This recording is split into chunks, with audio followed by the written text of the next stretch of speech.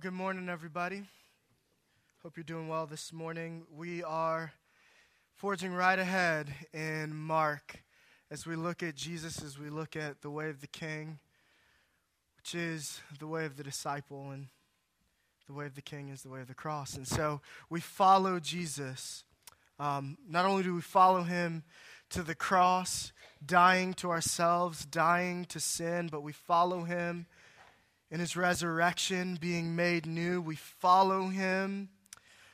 In his ascension, we will follow him and be glorified. We will be ultimately saved from the presence and the power that sin has in our lives. And so this morning, what we're going to do is actually follow Jesus into the Word and see what he has for us this morning. And we're going to continue in Mark. And if you were here last week, I'm sure as I was, you were blessed by the word that Brad gave to us from the Lord.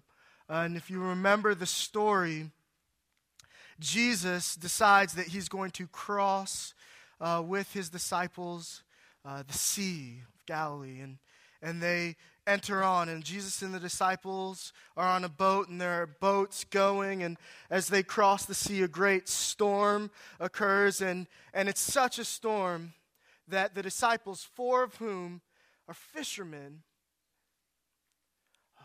who worked the sea, who have been surely in storms before, they're terrified. They're scared to death, literally. They believe they're at the point of death, and Jesus is on the boat sleeping. And so they wake him and say, "Jesus, don't you care that we're dying, we're perishing?" And Jesus wakes and he rebukes the wind, right? He rebukes the storm. "Peace, be still." And it stops. It's still. It's peaceful. And for about a moment, the disciples are able to rest in the fact that Jesus has saved them from imminent death. But then a greater weight begins to sink in. And fear begins to creep into their heart of a different kind. And they're astonished, and they say to each other, "Who is this man? Who is this man?" And I would say to you that there's no greater question, no more important question for you to wrestle with than that very question. Who is that man, Jesus? I love to talk with unbelievers, especially atheists and agnostics. It's great conversation. And interesting to consider all of the philosophical underpinnings, both of belief and unbelief, as it were, or I think more appropriately, belief in nothingness. But it's great to have those conversations. It's great to consider the things of faith, the things of politics. I had to take a personality test, and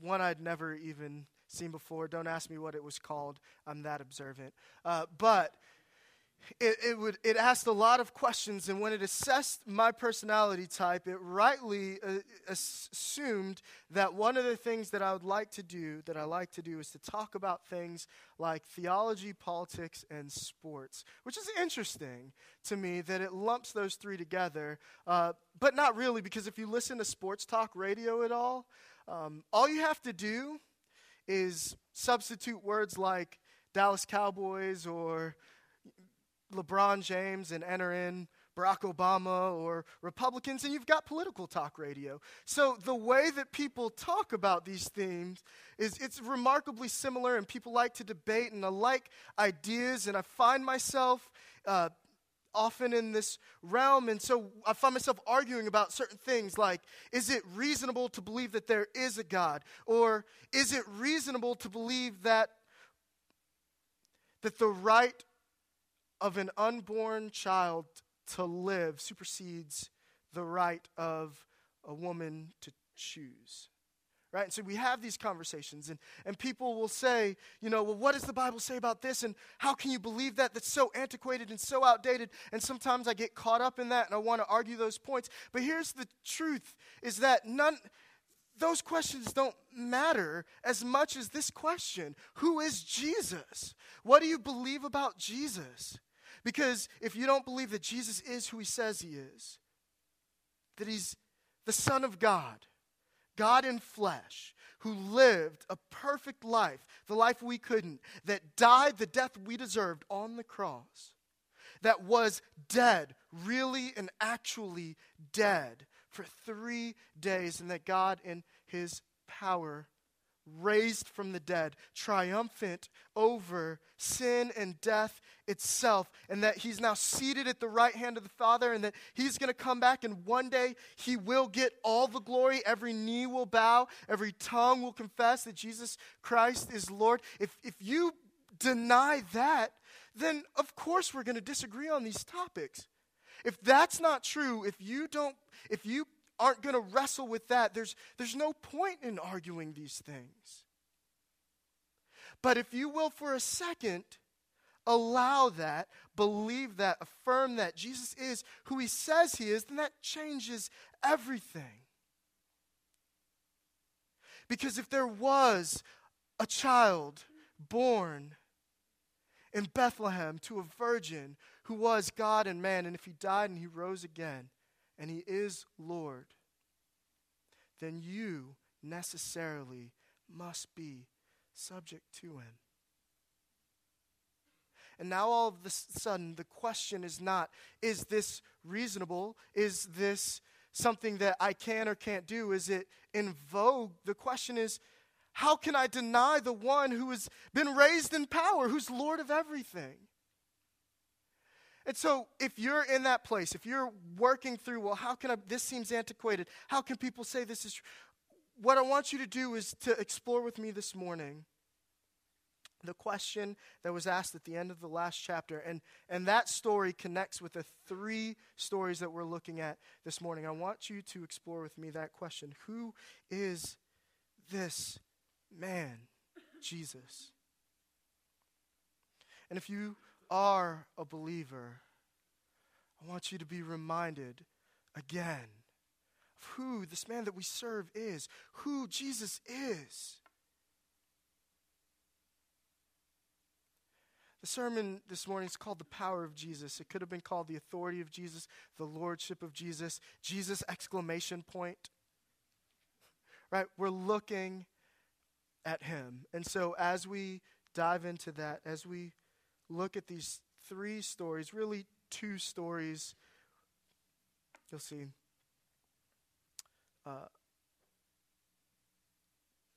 Allow your hearts to be open to receive the gospel, the good news of Jesus. Let's pray. God, you are good. We love you. We want to see you exalted through your word. Be with us this morning. Soften our hearts. Let us see Jesus. Amen. Mark chapter 5. We're doing the whole chapter. Typically we stand up. We're not going to do that this morning. We're just going to begin. So we're in Mark chapter 5. We're going to start in verse 1. And so remember now, Jesus has just calmed the storm. The story ends. The chapter ends. The story doesn't really end. And the chapters are kind of arbitrarily placed for the purpose of memorization and reference. So the story, we left the story off, and Jesus and the disciples are sitting in the boats. The disciples are marveling in awe of Jesus. They're questioning, who is this man who calms even the winds and the seas? They obey him. And so now we pick it up, chapter 5, verse 1. They came to the other side of the sea, to the country of the Gerasenes. And when Jesus had stepped out of the boat, immediately there met him out of the tombs a man with an unclean spirit. He lived among the tombs, and no one could bind him anymore, not even with a chain, for he had often been bound with shackles and chains. But he wrenched the chains apart, and he broke the shackles in pieces. No one had the strength to subdue him. Night and day, among the tombs and on the mountains, he was always crying out and cutting himself with stones. And when he saw Jesus from afar, he ran and fell down before him, and crying out with a loud voice, he said, "What have you to do with me, Jesus, Son of the Most High God? I adjure you by God, do not torment me." For he was saying to him, "Come out of the man, you unclean spirit." And Jesus asked him, "What is your name?" He replied, "My name is Legion, for we are many." And he begged him earnestly not to send them out of the country. Now a great herd of pigs was feeding there on the hillside, and they begged him, saying, "Send us to the pigs, let us enter them." So he gave them permission, and the unclean spirits came out and entered the pigs, and the herd, numbering 2,000, rushed down the steep bank into the sea and drowned in the sea. The herdsmen fled and told it in the city and in the country, and people came to see what it was that had happened. And they came to Jesus and saw the demon-possessed man, the one who had the legion, sitting there, clothed in his right mind, and they were afraid. And those who had seen it described to them what had happened to the demon-possessed man and to the pigs, and they began to beg Jesus to depart from their region. As he was getting into the boat, the man who had been possessed with demons begged him that he might be with him. And he did not permit him, but said to him, "Go home to your friends and tell them how much the Lord has done for you and how he has had mercy on you." And he went away and began to proclaim in the Decapolis how much Jesus had done for him. And everyone marveled. I don't know how many of you watched or will watch again whenever they relaunch it, 24. But 24 was, I saw the first season. It was a pretty good show.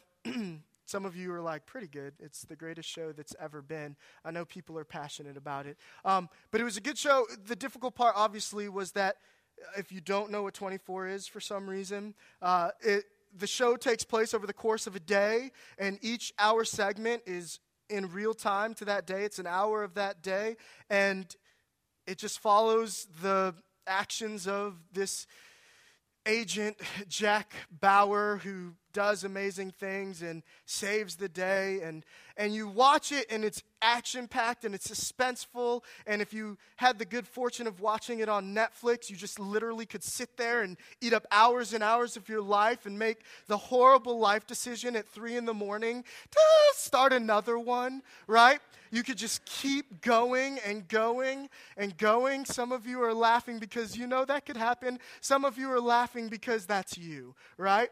But you watch it, and I watch it, and I'm in the suspense, but then there are these moments where it's like, I've had bad days, right? Like, we've all had bad days. I've had bad weeks.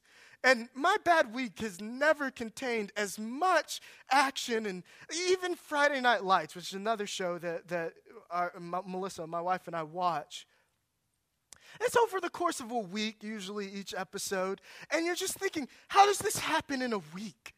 How does this happen in a shift at a hospital, right? Like, this doesn't make sense. But here the disciples are, and not even a day earlier, they were in the sea, and a storm comes, and they're going to die, and they wake up Jesus like, "Hey, you want to be sad that we're dying together with us?" And Jesus, "Peace, be still," and the storm stops, right? That's enough. That's a whole series right there. Who needs more than that? Well, they step off the boat, literally off the boat. And a man comes out of tombs, and he's filled with demons. This is one day. This is a lot. Right? This is a lot. And so this man comes, and he's filled with demons. And we know at least a few details about this man. Number one, he hasn't just been possessed this very day. It's been a while that he's been possessed with demons. And likely the progression was that as he was possessed, he began to act out in ways that were unnatural, and people began to notice it and see it, and they began to try and help this man, and eventually it was realized that we can't help this man, he's a danger, and so they tried to bind and shackle him, and then when they bound and shackled him, he just broke out of the chains. Now, there were not asylums in those days. There weren't places that you could send someone like that, and so eventually what happens in the course of this man's life is that he's exiled from his home, from his city, and he's forced to live out in the tombs where everybody's already dead, and so he can't hurt anyone. Not only that, it doesn't tell us why, and so what I'm about to say is really just kind of my thoughts and speculation on it. It said that he cries out daily and he cuts himself with stones. Why does he do that? It's probably one of two reasons. One reason may just be that this is an act of the possession, him being possessed, right? Another thing, and this one is particularly compelling to me, is that he's trying to get the demons out, right? Like people would do that when people were sick. This isn't that far in our past. They try and bleed the sickness out. He knows that something is wrong, and so he's cutting himself, trying to relieve himself of this oppression, trying to relieve himself of this possession, and so he's trying to get rid of the demons, and he's cutting himself. We don't know. Either way, he is hurting himself. He's a danger to himself. He's a danger to the community, and so now he's all alone except being possessed by this demon. These demons in tombs. He's now forced to live among the dead. And he's out of his right mind. Right? He's naked. And everyone knows about him. And he sees Jesus. And he runs to him as Jesus comes to the boat. Before we go much further, I know that there are some things about this passage that could preoccupy your mind. And so I'm just going to try and briefly address a few questions, because the focus of this story is actually not the demon-possessed man, but it's Jesus. However, because the demon-possessed man is also a prominent character in this story, it can lead to some questions about the demonic and about demon possession. And so I just want to maybe address a couple of those things first and foremost. Number one, we believe wholeheartedly in spiritual warfare. This is not just a story that's meant to be an analogy. This is rooted in history. There's a man who is possessed. There are people who are possessed. Spiritual warfare is real. Demons, angels, they're real. They can possess people. However, through studying Scripture, through reading those who studied Scripture, I can say with great confidence that if you are a believer, if you have been regenerated by the Holy Spirit, and if you are indwelled by the Holy Spirit, then you cannot be possessed. Does that mean that you are immune to spiritual warfare and attacks? Absolutely not. The Bible is clear that there's spiritual warfare even in the life of believers. But if you are a Christian, if you belong to Jesus, you cannot be possessed. The last thing that I want to say is this, that the overwhelming focus of the New Testament is not on demon possession or evil spirits that are working themselves in you. It's not on demon possession, but it's rather on the individual's response to the work of Jesus in obedience and rejecting sin in your life. And so here's what I mean by that. I'll give you just a few examples. When there is disunity in the church, the command is not to speak against or cast out the spirit of disunity, but rather to think of yourself in the proper context. Don't think of yourself as highly as you do, but where you ought to. Think of others greater than you and be unified. When there's incest in the church, 1 Corinthians 5, right? When there's incest, Paul doesn't say, cast out this spirit of incest or immorality. He says, discipline the man until he repents, and if he won't, send him out of the church.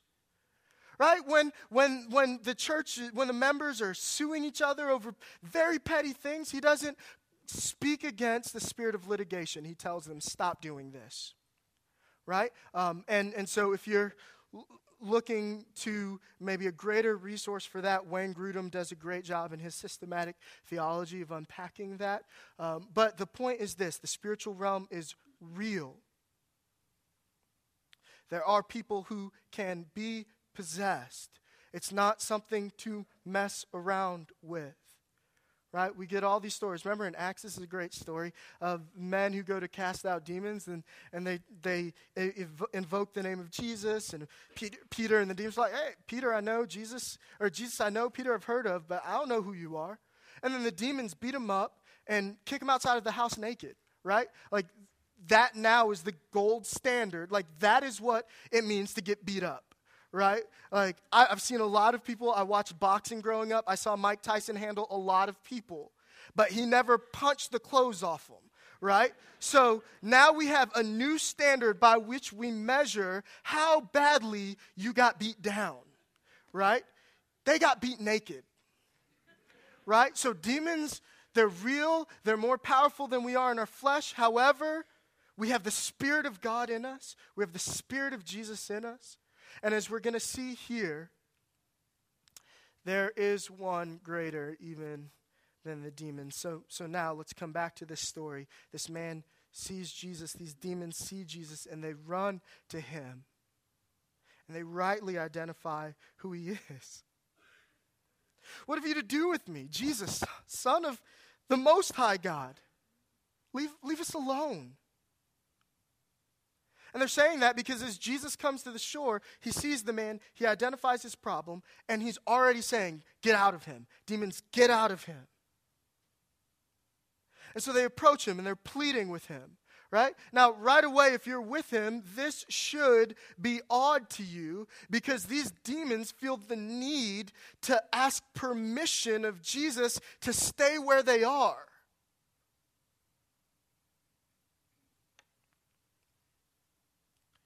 But Jesus won't do it because he cares for the man.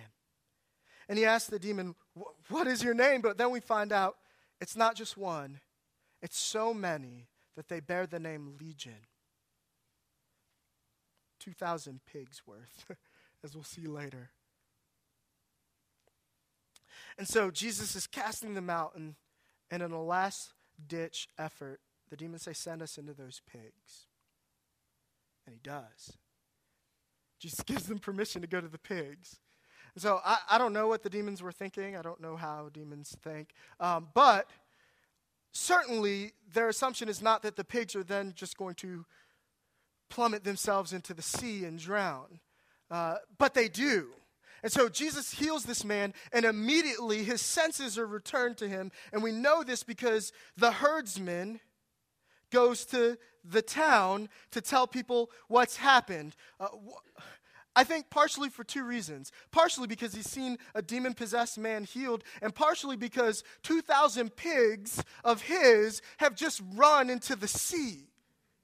That's costly. That's his whole trade. And Jesus comes in, and he says, my child is more important than your pigs. And the unclean spirits go into the unclean pigs, and they run to the sea. And we could spend a lot of time talking about that, but there is one point of this story that I want to get to so that we can move on to the next ones. The people come, and they see what Jesus has done, all right? Hey, this guy used to have 2,000 pigs. I don't see 2,000 pigs. They must be in the sea just like he told me. Hey, there's that demon-possessed man. I remember trying to subdue him. We couldn't do it. He was possessed forever. He's usually naked, runny, roundy guy. He's not naked anymore. Right? He's stopped with this. Not only is he no longer possessed, he's in his right mind and he's calm. He's been restored. And the response is baffling. I do think it would have been my response, but I don't like to say it. I like to say I'd have been like, yeah, Jesus, let me go with you. But what's their response? Their response is, please depart from us. Get out of here. They're scared. Just like the disciples were scared when he calmed the storms, they're scared because he's saved this man. He demonstrated that even the demons have to listen to him. He has authority and power over the demons. They're scared. It's costly. So they say, leave us. We don't want you around here anymore. Because they recognize the power. But then there's this man, right? And he's been healed. He's been saved. He's been relieved of these demons. And he runs back to Jesus and said, okay, they can send you off, but I'm with you. And this makes sense, doesn't it? I mean, everyone has abandoned him. He was possessed by demons. He could do nothing for himself. No one could do anything for him. He was beyond hope, beyond desperation, and Jesus saved him. In that moment, he says, I'm with you. And much maybe to his surprise, Jesus says, no. Now go, present yourself, tell your friends, tell your family how much the Lord has done for you and how he's shown mercy on you. We're going to come back to that at the very end. And so he does it. He's obedient. He goes. He proclaims what Jesus has done, and everyone marvels. I will make this brief aside. A lot of us, and maybe some of you especially, because of the culture that we grew up in, and, I grew up in a Christian sort of context, and there was a lot of time for sharing testimonies, and it was kind of this great thing to be able to get people in to share their testimony, and their testimony was something to the effect of, like, when I was 12, I started selling drugs, and I killed a man and went to jail. When I was in jail, I beat up everybody in jail, and then one day, someone came, and I realized that Jesus was Lord, and immediately I was not addicted to drugs. I was not addicted to alcohol. I was no longer violent. I turned around, and we say, look at what God has done. And let me just say, look at what God has done. Those testimonies, those stories are amazing. But what happened to people like me and maybe some of you is you get testimony envy, right? Like, oh man, I was saved when I was 7. I always went to church. I've not shot anyone. And you feel like, well, my testimony, you hear it all the time. I just don't really have a good testimony. Right? But here's the thing is you were spiritually oppressed just like that man. Maybe not to the same extent. You weren't possessed, but you were oppressed.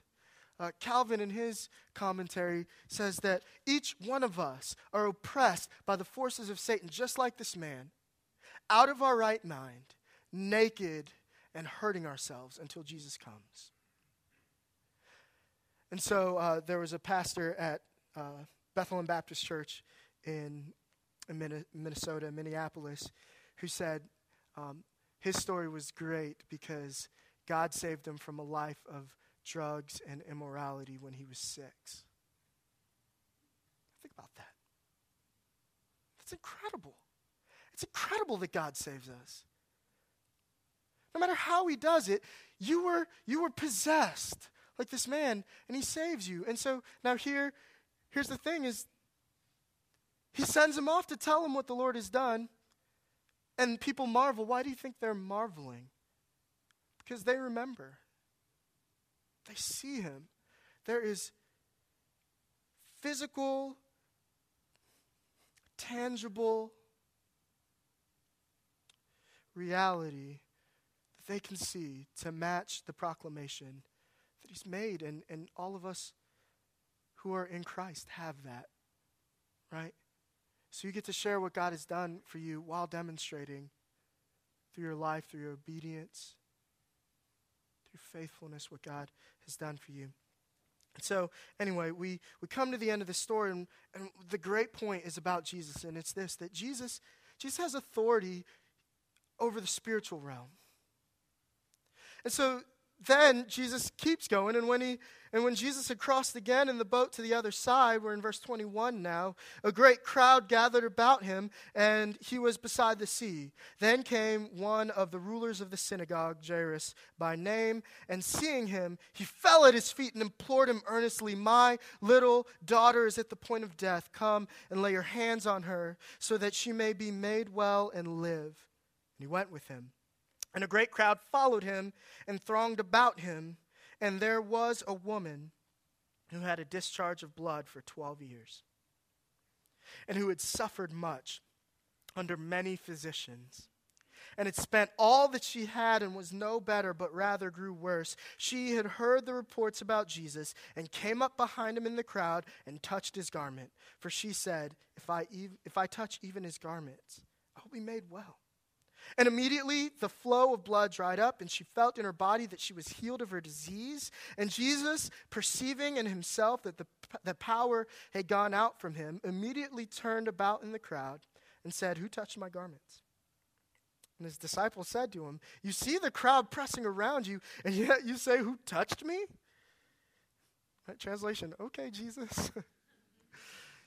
And he looked around to see who had done it, but the woman, knowing what had happened to her, came in fear and trembling and fell down before him, told him the whole truth. He said to her, "Daughter, your faith has made you well. Go in peace and be healed of your disease." While he was speaking, there came from the ruler's house some who said, "Your daughter is dead. Why trouble the teacher any further?" But overhearing what they said, Jesus said to the ruler of the synagogue, "Do not fear, only believe." Wow. And he allowed no one to follow him except Peter and James and John, the brother of James. They came to the house of the ruler of the synagogue, and Jesus saw a commotion, people weeping and wailing loudly. And when he had entered, he said to them, "Why are you making a commotion and weeping? This child is not dead, but sleeping." And they laughed at him. But he put them all outside and took the child's father and mother and those who were with him and went in where the child was. Taking her by the hand, he said to her, "Talitha cumi," which means, "Little girl, I say to you, arise." And immediately the girl got up and began walking, for she was 12 years of age. And they were immediately overcome with amazement. And he strictly charged them that no one should know this, and told them to give her something to eat.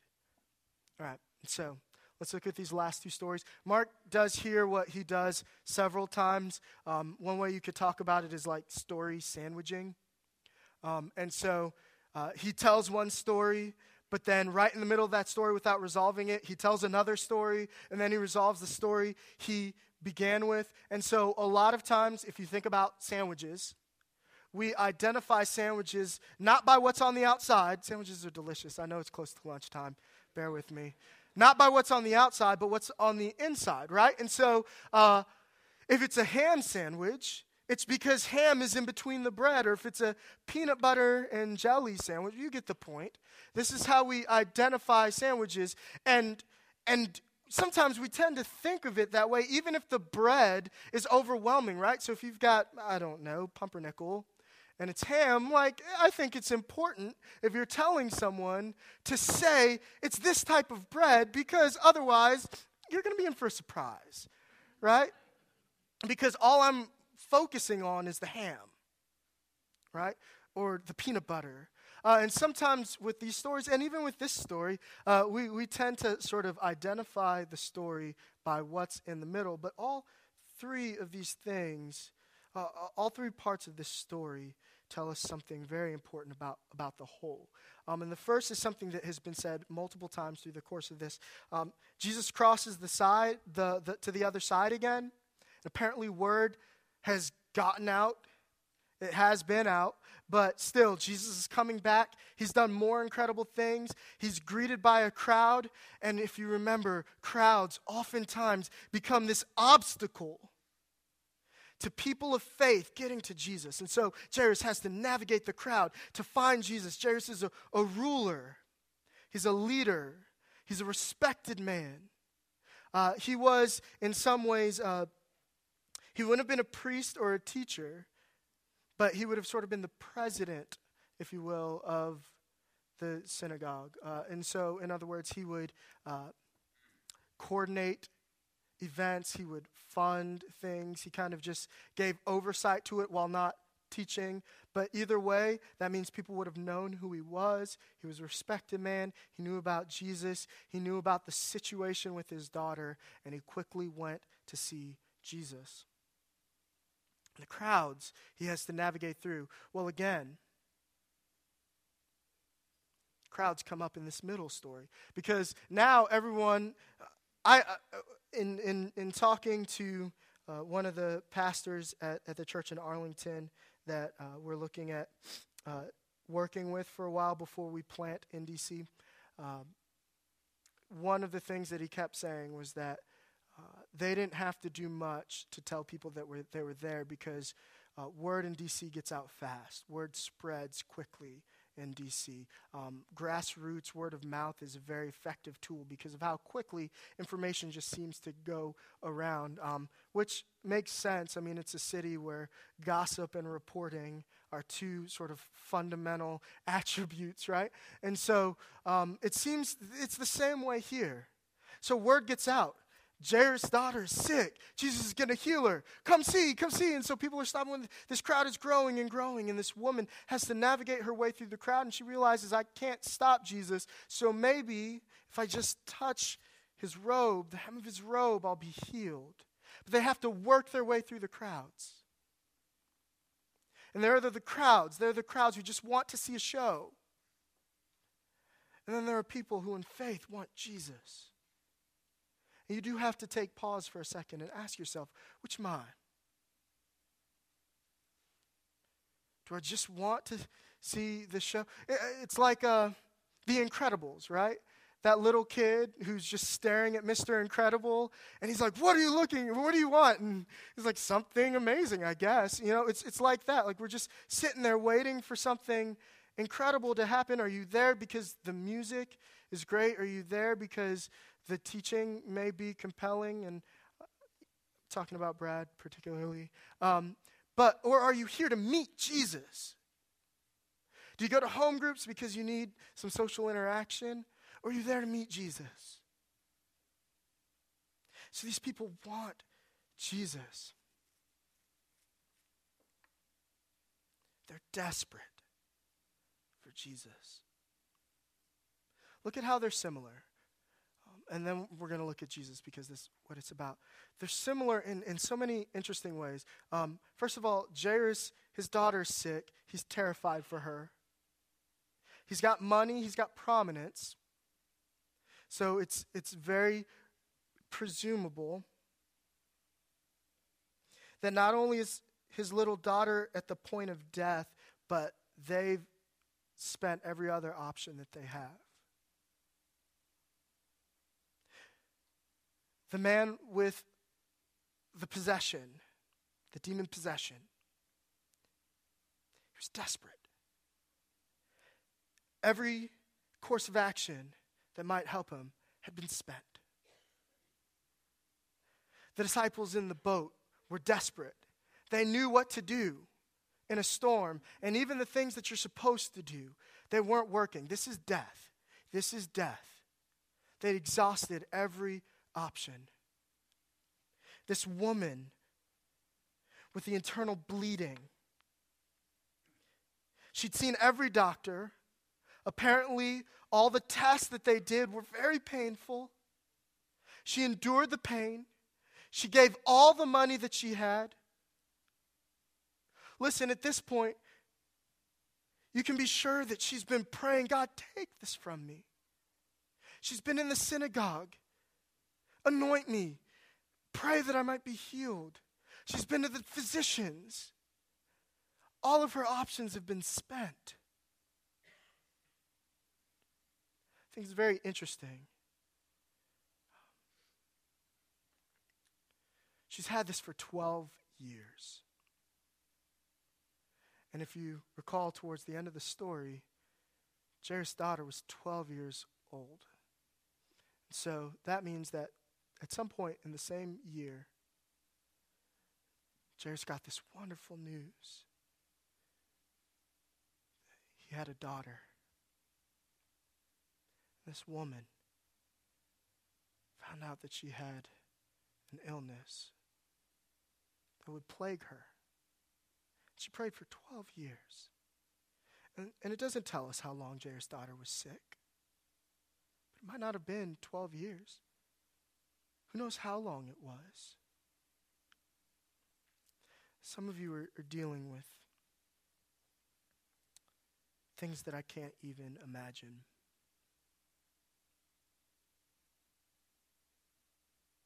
I mean, we know it. We're a family. We pray for each other. We've been praying for some of you for so long. And every course of action has been explored. You're waiting on Jesus. Some of you, new stuff has popped up. I have a friend, probably my closest friend growing up, who's just found out that her 20-year-old brother, he plays baseball for university.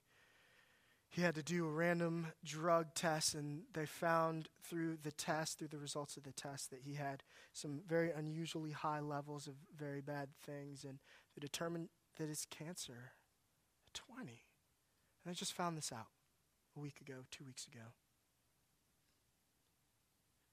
Right? So varying levels, or varying degrees of time, but desperation. And certainly this woman is thinking, where is God? Where is he? And they hear about Jesus and they run to Jesus. And now look at the varying things that happen.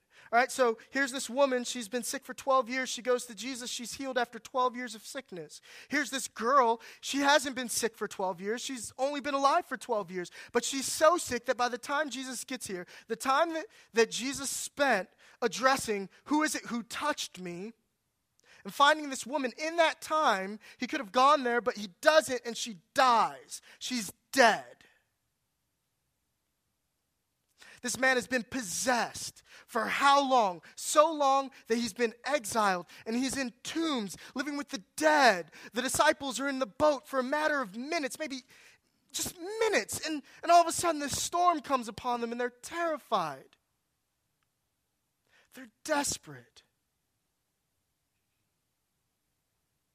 And here's the thing, is that the same thing that each of them need is the same thing we need. It's for Jesus to come, to act, to give us faith, to bring us peace and restoration.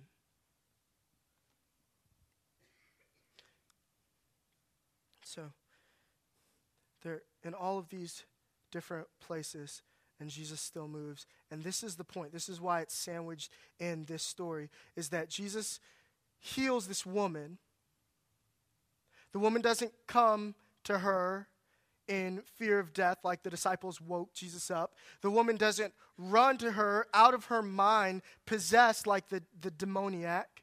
The woman doesn't even fall at her feet before Jesus and say, help me, like Jairus. She just touches his robe. No words. Power transferred. Jesus feels it. How that works, what that's like, I don't know. I kind of imagine it like, and I imagine it this way because of something that D.A. Carson said, is just imagine a man who's in his basement and he's working out and he's lifting weights, and he's got a level of weights that he can just easily lift, and he begins bench pressing, right? And he's lifting, and he's closed his eyes to concentrate, and he's breathing, and he's bench pressing, and then his little child comes and walks into the basement and grabs onto the bar, and all of a sudden, he can still do it easily, but he senses, even without seeing, that power has been changed. The need, the level of power that he has to use has been changed. Power is going out from him that wasn't going out before, and so he looks over and he sees the child and just keeps on lifting. He senses the power has gone out. He's not mad. He wants to see her, to love her. Your faith has made you well. Go. This power has been released from Jesus. And what does it do? It immediately heals her. It restores her health and her life. Jesus has power over life. He's Lord over life. He has authority over life and all that it entails. Health and prosperity and life. Jesus is Lord over that. And while he's being Lord over that, Jairus' daughter dies. And so they go, and the people are like, don't worry, she's died. There's nothing you can do. And I don't want to get into she's asleep. You know, you could talk about that in home group if you'd like. But the point is, Jesus knows that what he's about to do, and so even though she is dead, it might as well be that she's asleep. And he goes in to the room, and he holds her hand. This is so great. Talitha kumi. Speaks soft words in Aramaic to her. Just the gentleness of Jesus. He touches her. Sweet child, get up. And she does. She does. And all of a sudden, Jesus shows, yeah, I'm Lord of life, but I'm Lord even over death. I have power over death. Right? Do you hear that? And so now for you, you're finding yourselves in these various places, and it may be that you die where you are. But look, Jesus has power over death. Jesus can heal you. He has power over life. You may be oppressed. You may be depressed. You may be in a place of just great anxiety and angst because of this spiritual oppression that is on you. Well, Jesus has power over the spiritual. And as we sit, and we should not forget our brothers and sisters around the world. We should not forget both our brothers and sisters in Christ and our brothers and sisters in humanity in the Philippines. And all these people who are witnessing the power of nature. And be reminded that Jesus Christ is Lord even over that. So hear this then, in order. Jesus has power over nature, the natural. Jesus has power over the spiritual, the supernatural. Jesus has power over life. Jesus has power over death. What else is there? Nothing. There is no facet of this life, of this universe, of all creation that Jesus does not rightly place his hand on and say, I am Lord over this. And you should be comforted in that. And you should find extra comfort in the way that he does it. Because look at these last two stories. He touches a dead girl. Dead people are unclean. And in order to restore her back to life, he makes himself unclean. And he's touched by a woman with bleeding. She's unclean. And he becomes unclean so that she might be restored.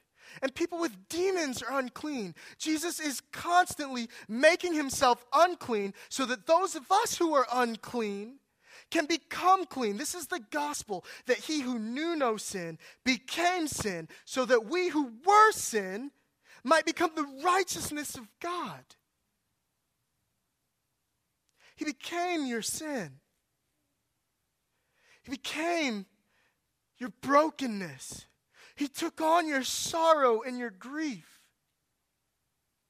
And God raised him from the dead so that we who trust in him may have all these things in two ways. Right now, in a manner of speaking. And so let me say this, that spiritually, you have been oppressed. Spiritually, there is chaos. Spiritually, you are sick and you are dead. And by the miraculous work of God, you have been raised. If you are in Christ, you are not dead. You are not sick. You are not oppressed. You are not in chaos. You have been brought into life, love, order, peace, wholeness, shalom. And at the same time, Jesus is healing people all the time. In the very literal sense. And so we have that already, but also not yet. We now can await eagerly the day when there are no more hurricanes or typhoons, depending on where it is, right? Where there are no more massive earthquakes. Right? We await the day where there are no more people who are oppressed and possessed by the demonic. We await a day when there is no more sickness. We await a day when death dies. Once and for all, where the dead are raised. And where there is only life evermore. We have this in Jesus because of his love, because of his getting dirty, incarnating, living the life you should have, dying the death you deserve, being risen again in power. And now, right, this is what Paul says in Philippians, and so now he has the name above every name. He's Lord over everything, so that at the name of Jesus, every knee will bow, every tongue will confess that Jesus Christ is Lord to the glory of God the Father, and you can participate in that now. And when that happens, a few things will happen. How do you know that you're participating in that now? I'm just going to give you a few things. Number one, you want Jesus. Right? Like this man who's demon possessed, he wants Jesus. That's all he wants. Let me go with you. Let me go with you. Number two, you are amazed. You are filled with fear and trembling at what the Lord has done. Even in the midst of trial, when you need him to move, even in the midst of a storm, you're still amazed at what the Lord has done. No Christian should just sort of be blasé about the fact that Jesus saved you, right? If you're just like, of course I'm a Christian, then you don't get it. You don't get what's happened. You were dead. He performed the miracle of regeneration in your life and made you alive. You are in amazement, fear and trembling at this God who saves sinners. And finally, number three, you obey and you proclaim. Those are two-parters. Right? And so remember, we said that before. Look, if this is true, if the things that they're saying are true, if Jesus is who he says he is, then the only reasonable response, along with wanting him, being amazed by him, that the tangible one is just obeying him, living under his lordship. He's Lord of everything. That means you. And so now you get to live under his lordship. You have the blessing of obeying Jesus, and naturally you will be proclaiming his excellencies to the ends of the earth, to everyone you meet. I was oppressed, but now I'm free. I was dead, but now I'm alive because of the goodness of Jesus, who was, who is to come, who loves, who has compassion and mercy on those, even those who hate him, even you. You're filled with love and wonder at this great and glorious Jesus, who is Lord of all things. Let's pray.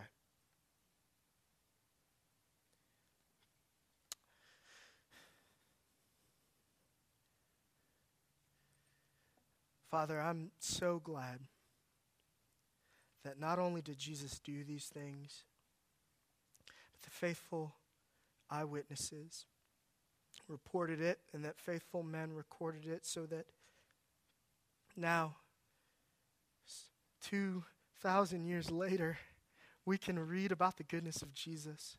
We can be amazed. We can be full of fear and wonder at this God who has power over the natural over the supernatural, over life and over death, over everything. And so I pray that we would be people filled with the Spirit of that Jesus, and who go in obedience and who go proclaiming happily the good news of what Jesus has done for us so that others may meet him, may be filled with wonder, and may worship him as well. It's in the name of Jesus that we pray. Amen.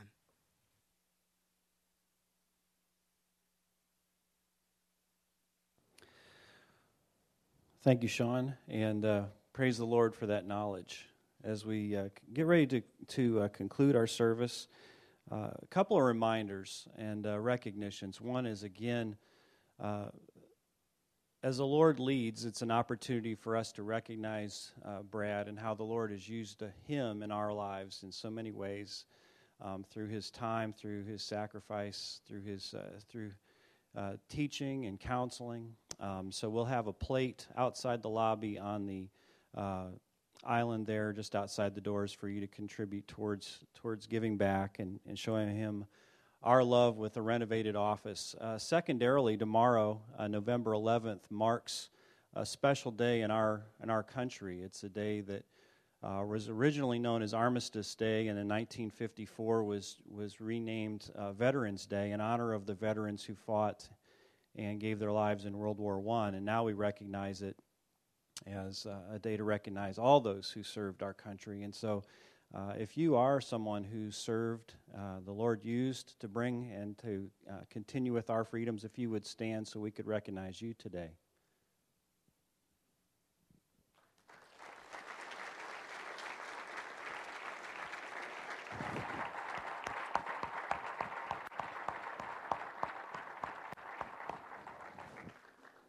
And if we could all please stand for our benediction and share a word of blessing. And along the lines of remembering God's authority over all things, I'm reading from Psalm 139. O Lord, you search me and you know me. You know when I sit down and when I rise up. You discern my thoughts from afar. You search out my path and know my lying down and are acquainted with all of my ways. Even before a word is on my tongue, behold, O Lord, you know it altogether. So as you leave here, may the Lord bless you and remind you that he is in control of all things. And as the potter molds the clay, he is actively molding you into the people he wants you to be. So go with that peace and knowledge. And all God people said, amen.